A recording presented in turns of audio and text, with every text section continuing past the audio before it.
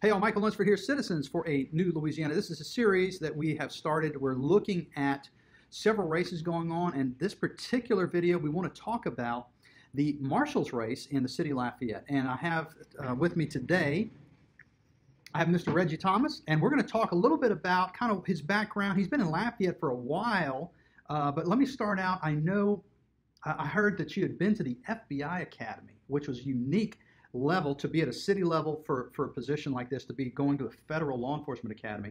That's pretty impressive. So tell us a little bit about that and a little bit more about yourself. Yeah, I attended the FBI National Academy in Quantico, Virginia. It's pretty much a leadership academy, and only 1% of police officers throughout the nation is selected to attend this academy.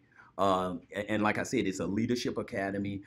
It's 13 weeks, and it's a very selective academy that I was able to attend. I also have a bachelor's degree in criminal justice. Okay. And I also attended the IACP, which is the International Association of Chiefs of Police. That's a 3-week that I graduated from, and this is basically just for chiefs of police, right. And it's leadership organization, and like I said, it was a 3-week class that I graduated from. So as far as command level classes, I have attended numerous command level classes, including the FBI National Academy class. Now, I know that education is a big issue, and a lot of people like to talk about education, how they've been trained and they've been through program, and they've done all this stuff. But you have a different, unique perspective, not just to the education piece, but you've been doing it for how long have you been up to this? For 30 years. That's in law enforcement, local law enforcement, right here in Lafayette. So it's not like 30 years all over the place. You're just right here. And I think that's the key, and that's the reason why I want to be the next city marshal. For 30 years, I have been putting on a Lafayette City Police Department's uniform. For 30 years, I have been patrolling and keeping this city safe. And I started off at the very bottom. And throughout my career, I continue to get promotions. I went to every specialized section there is in the police department.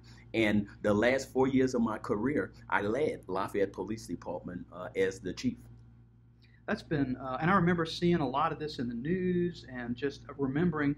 In fact, I saw a picture of you the other day when you were like a rookie on the force. Yes. And I think, what were you, like 17, 18 years yes. old, something like that? It was really cool. Yes. And so, but anyway, the other piece to this, not just the 30 years of experience, but you've also shown a tremendous commitment to the local community. And a lot of folks, with your experience, with your education, would be picked up and go somewhere else because, I mean, let's face it, law enforcement it's a revolving door.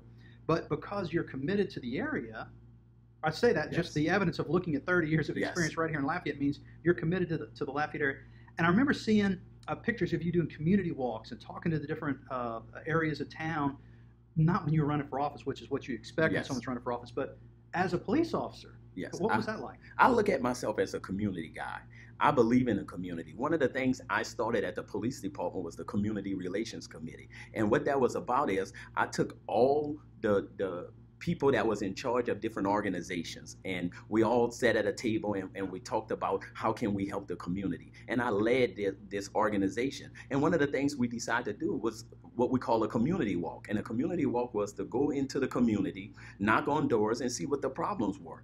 And that brought trust with the community, and I still have that trust today. And that's one of the reasons why I do want to be the next city marshal, because I still feel that I have so much I can bring to this community. And I'm excited about being the next city marshal because I can continue to bring these community walks and community relations board and actually have people, one of the biggest problems we have with city court is that people are not coming to the court. So I think that what we have to do is get within the community, and we have to inform and educate people what happens when you don't come to court or when you come to court. Yeah. So just trying to call somebody and say, hey, come to court, and they're thinking they're going to go to jail. City court is misdemeanors. So what we would do is we would inform and educate people, and if you don't have the money to pay the fine or something like that, there's other things that you can do. So I want to work with the community. I want to continue to work with the community. And I think as your next city marshal, if you give me that chance, I think I can do that. So you brought up the issue of people not showing up to court. in city court and how that was a potentially big issue. We've heard about this from other candidates in town. So what are some of the reasons, and you've been doing this long enough to have heard the reasons, why specifically would someone not show up for court? One of the things is, for 30 years, I have been working side by side with the city marshal. So you're right. I have heard many different situations why they will not show up. One of the reasons they don't show up is fear, because they believe that they're going to be arrested. They believe that they're going to go to jail. Number two is the fees. Some people do not have the funds to actually pay the fines. And because they don't have the funds to pay the fine, they just don't show up to court. So that's why I say educate and inform. We have to get out there as city marshals and talk to the community. Community relations is the biggest thing, and it's the most important thing. And I believe that that's what I'm so strong with, and that's what I bring to the table, relating to the community. I've done it in the past. I'm known in the community for that, and I will continue to do that. It's tremendous. You know, law and order, some of the top things we hear over and over again with these national studies is having a good relationship with the local police department, having the entire community engaged in local policing, not being afraid to talk to their officers, not being afraid to show up to court if something goes wrong. And I think all of these are really key things that I haven't heard much about. And I'm pretty excited that you have, that you're looking at making these kinds of changes.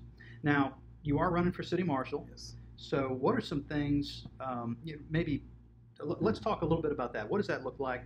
Go ahead. One of the things is that you have to prepare yourself to be a leader, and I am a leader. And I prepared myself through education that we talked about earlier, and my experience. I'm also a veteran of the Air Force. So my experience in law enforcement, my experience with the military, and I have a bachelor's degree, and we talked about the FBI Academy. Now, some of the things that I would immediately do once I take over as the city marshal is accreditation. The city marshal used to be accredited, and what accreditation is, that's written directives and policies, that standards that you have to you go through to get accredited.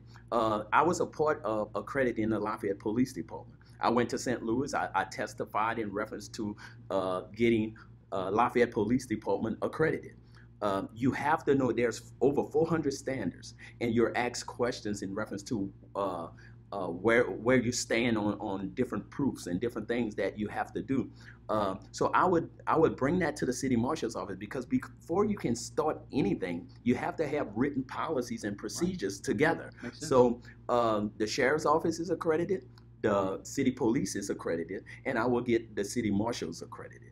Another thing is training. One of the things in training is city marshals are police officers. Pretty much, they go through the same training as police officers. And what that means is that they have the same powers of arrest as police officers and sheriff's officers.